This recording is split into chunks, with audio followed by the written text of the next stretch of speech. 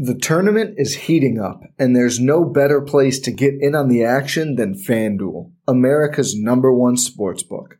That's because right now, FanDuel is giving new customers a no-sweat first bet up to $1,000. That's up to $1,000 back in bonus bets if your first bet doesn't win.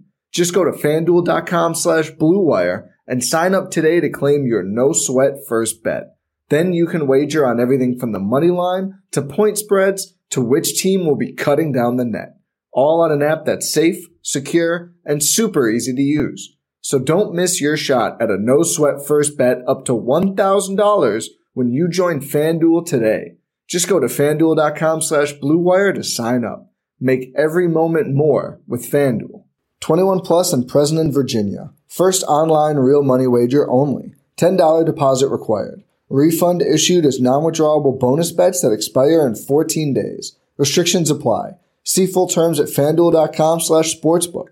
Gambling problem? Call 1-800-GAMBLER. What's up, guys? Rick here with 5 late-round flyers that you're going to want to consider for your fantasy golf team in 2023. If you want to join a season-long fantasy golf league, there's a link in the description that shows you all the available leagues within the community, or you can create your own, post it, and have other people join your league. Very simple stuff. We've already got hundreds of people in leagues for 2023, so exciting times. Check the link in the description. Here are some 5 late round flyers that I've been taking in my drafts. We'll start here with Thomas Dietrich. And in fantasy golf, especially season-long fantasy golf, there is going to be a lot of consideration for opportunity. And the opportunity that Thomas Dietrich is going to provide to his managers is basically forced opportunity, because he is PGA Tour exempt from a top 50 on the Korn Ferry Tour last year. And remember, when we go to only 70 golfers locking up their tour card, getting into the playoffs for next year, a lot of these guys who are on their last year of status, also their first year of status, are going to need to play a lot of golf. So the volume is already built in for Thomas Dietrich. And what we've seen from him just early in this PGA Tour run during the first part of the fall schedule last year was splendid, right? He had a T12 at the Fortinet, a T9 at the Sanderson Farms, a runner-up in Bermuda, a T15 at Mayakoba, and he intertwined a bunch of other really good finishes on the European Tour along the way as well. So Thomas Dietrich is playing great golf right now, and he's a great golfer in general. He's a fairly solid ball striker. He can get hot with the putter, and again, that forced opportunity is something that I keep going back to with Thomas Dietrich. I have him ranked as my 39th overall golfer, 39th overall. He is currently going between 6th and 10th rounds in drafts that I've been doing so far this year. So you are talking about someone that you can get late into drafts. He's not showing up on a lot of big boards because he technically did not have any, or does not have any, qualifying fantasy starts of 2022. So you won't see him show up on any of the cheat sheets. Thomas Dietrich, someone that I'm snapping up, and I could probably be even waiting even longer on and getting him in the 8th or 9th or 10th rounds, but I'm getting him around the 6th or the 7th round. Steven Jaeger is next, and the same story for forced opportunity from Thomas Dietrich goes to Steven Jaeger. This is technically Jaeger's last year of PGA Tour eligibility. He's in on a top 125 exemption from last year, so he's actually going to have plenty of priority into the events that he wants to be able to play, and the events that he wants to be able to play is generally a lot of them. 22 qualifying fantasy starts last year. He averaged 58 fantasy points on average. That was more than Matthew Neesmith, way more than Webb Simpson, more than Mito Pereira, more than Daniel Berger when he ended up playing. So a very solid average from Jaeger. And what you'll note, even more importantly, is that he had a good number of stud weeks, 6 of them, 6 different times he finished inside the top 10 of fantasy scoring, or the top 10 percentile of fantasy scoring for that week. And that does not even include the 9th place finish in Houston. He had a very solid fall where he only missed 1 cut in Bermuda. He's going to do this a little differently than some of the other guys that we would like. He's kind of a short game specialist. You'll see that constantly gaining around the green, constantly gaining with the putter, trying to get more confident, trying to find improvement in the ball striking categories. But when you look at how many starts he has, his ability to get to the top of the leaderboard, and in those starts that he had last year, the types of golfers that he was able to outperform makes Steven Jaeger a very sneaky late round flyer. And he's going very late. 8th or 9th rounds is where he's going right now in terms of ADP. I have him as my 43rd overall golfer, which means you should be taking him about early 6th round. The only reason he's going in the 8th and 9th rounds is generally because I'm taking him there, right? He would probably go later than that if I waited a little bit. I could probably get him in the 10th or the 11th rounds, but I have him ranked much higher than a lot of his peers. And I think that he's a steal in every draft that I'm getting him from the 7th round and on. When you're drafting your fantasy team, do you ever wish you could handpick the best stars for your business team? If you're building your talent roster, you need Indeed. Indeed is the hiring platform where you can attract, interview, and hire all in one place. Don't spend hours on multiple job sites looking for candidates with the right skills when you can do it all with Indeed. Find top talent fast with Indeed's suite of powerful hiring tools like matching, assessments, and virtual interviews. Hate waiting? Indeed's U.S. data shows that over 80% of Indeed employers find quality candidates whose resume on Indeed matches their job description the moment they sponsor a job. And something that I love about Indeed is that it makes hiring all in one place so easy because candidates you invite to apply through Instant Match are 3 times more likely to apply to your job than candidates who only see it in a search, according to U.S. Indeed data. So join over 3 million businesses worldwide using Indeed to hire great talent fast. Indeed knows that when you're growing your own business, you need to make every dollar count. That's why with Indeed, you only pay for quality applications that match your must-have job requirements. Visit Indeed.com/Blue Wire to start hiring now. Just go to Indeed.com/Blue Wire. That's Indeed.com/Blue Wire. Terms and conditions apply. Cost per application pricing not available for everyone. Need to hire? You need Indeed. Scott Stallings is next, and if you've been paying attention to the types of things that I think are going to be good for fantasy golf, you probably realize that Scott Stallings is going to check some of these boxes here. First off, he had 22 qualifying starts last year, which is basically the 3rd most, or the 4th most of anybody. Shank and Stewart had 25. Buckley, Hickok, Sahith Tagala all had 24. Smalley, Malnati, Wyndham Clark each had 23. Then a large group of guys that had 22 qualifying starts. Scott Stallings is in that mix. But what Scott Stallings did in his starts, I think is going to end up being more valuable. He was a very high upside, a high ceiling, and also a low floor golfer. So he had a dud week where he finished in the bottom 50th percentile of fantasy points scoring, 10 out of 22 starts. But the upside, he had 8 star weeks, finishing in the 10th percentile of fantasy scoring. Where does that rank him amongst his peers that had 22 starts?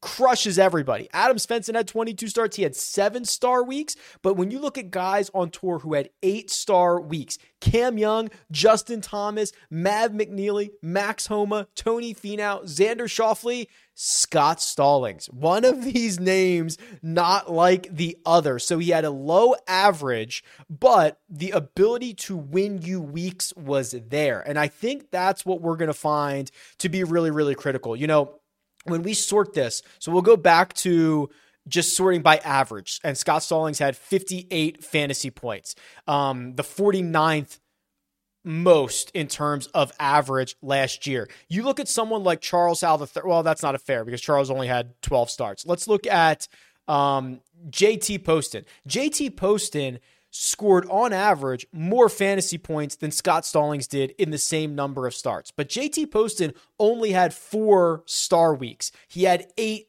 dud weeks.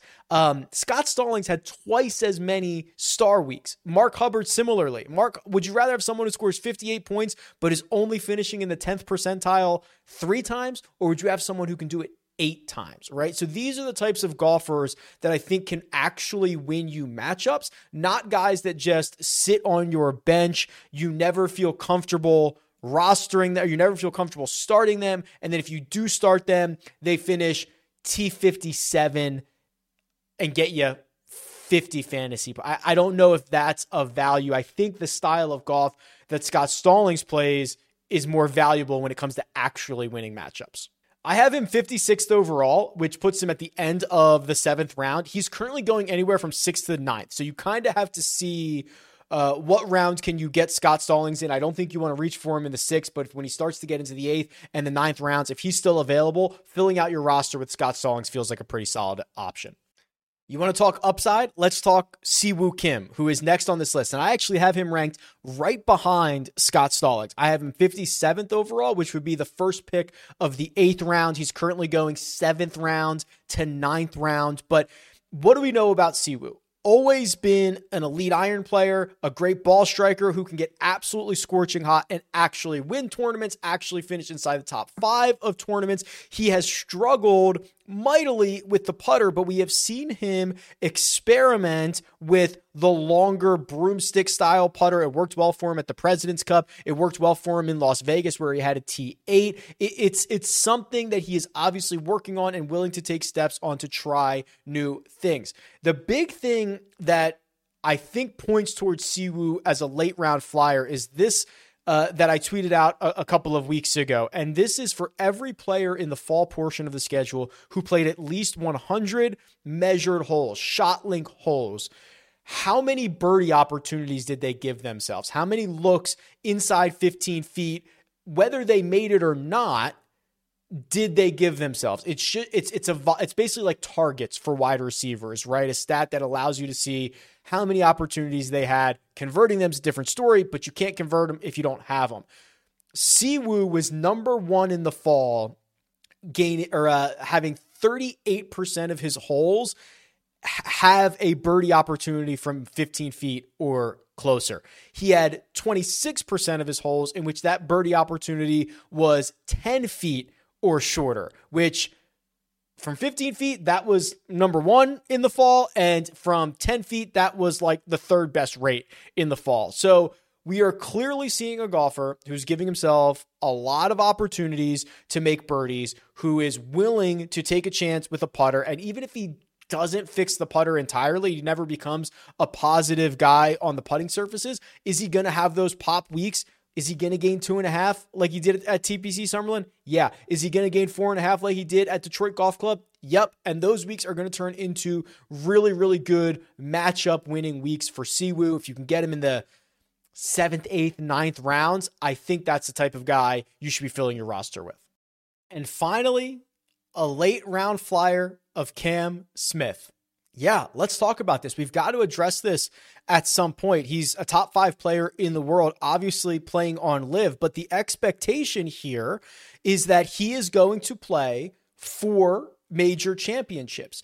Is it worth allocating a roster spot for someone that you can only play 4 times?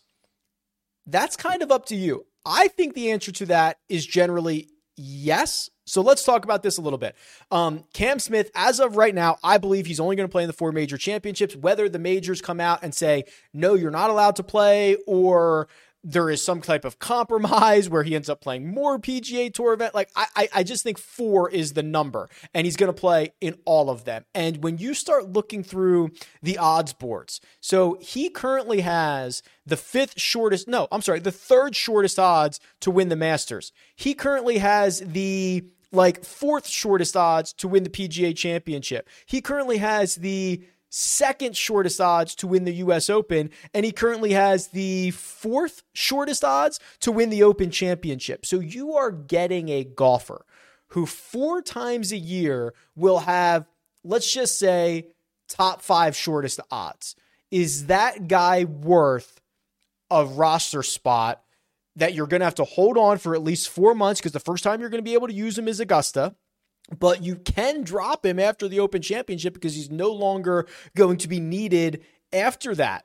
I think the answer is yes, because there's going to be a lot of guys on your roster that you might have, as your 11th and 12th guy that you never start, right? And imagine having, I'll just give you an example of a team that I drafted with Cam Smith on it. This is a league I took Cam Smith in the 12th round. My final pick of the draft, I took Cam Smith.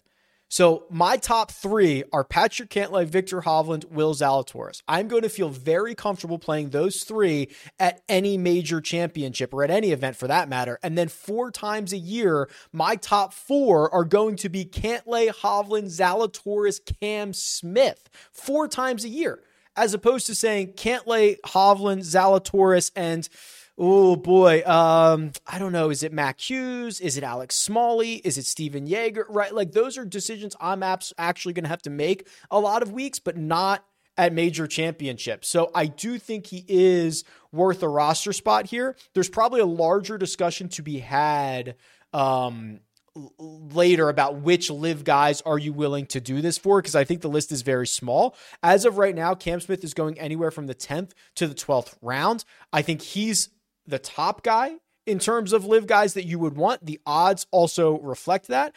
And if you can get him in the 11th or 12th round, I think you are going to feel very, very good when we get to major weeks that you're going to be able to run him out as a no-brainer starter, right? When we do weekly rankings, on those weeks, he's absolutely going to be in the top 8. So yeah, you're basically getting a G1 4 times a year in one of the last rounds. I think it's fair.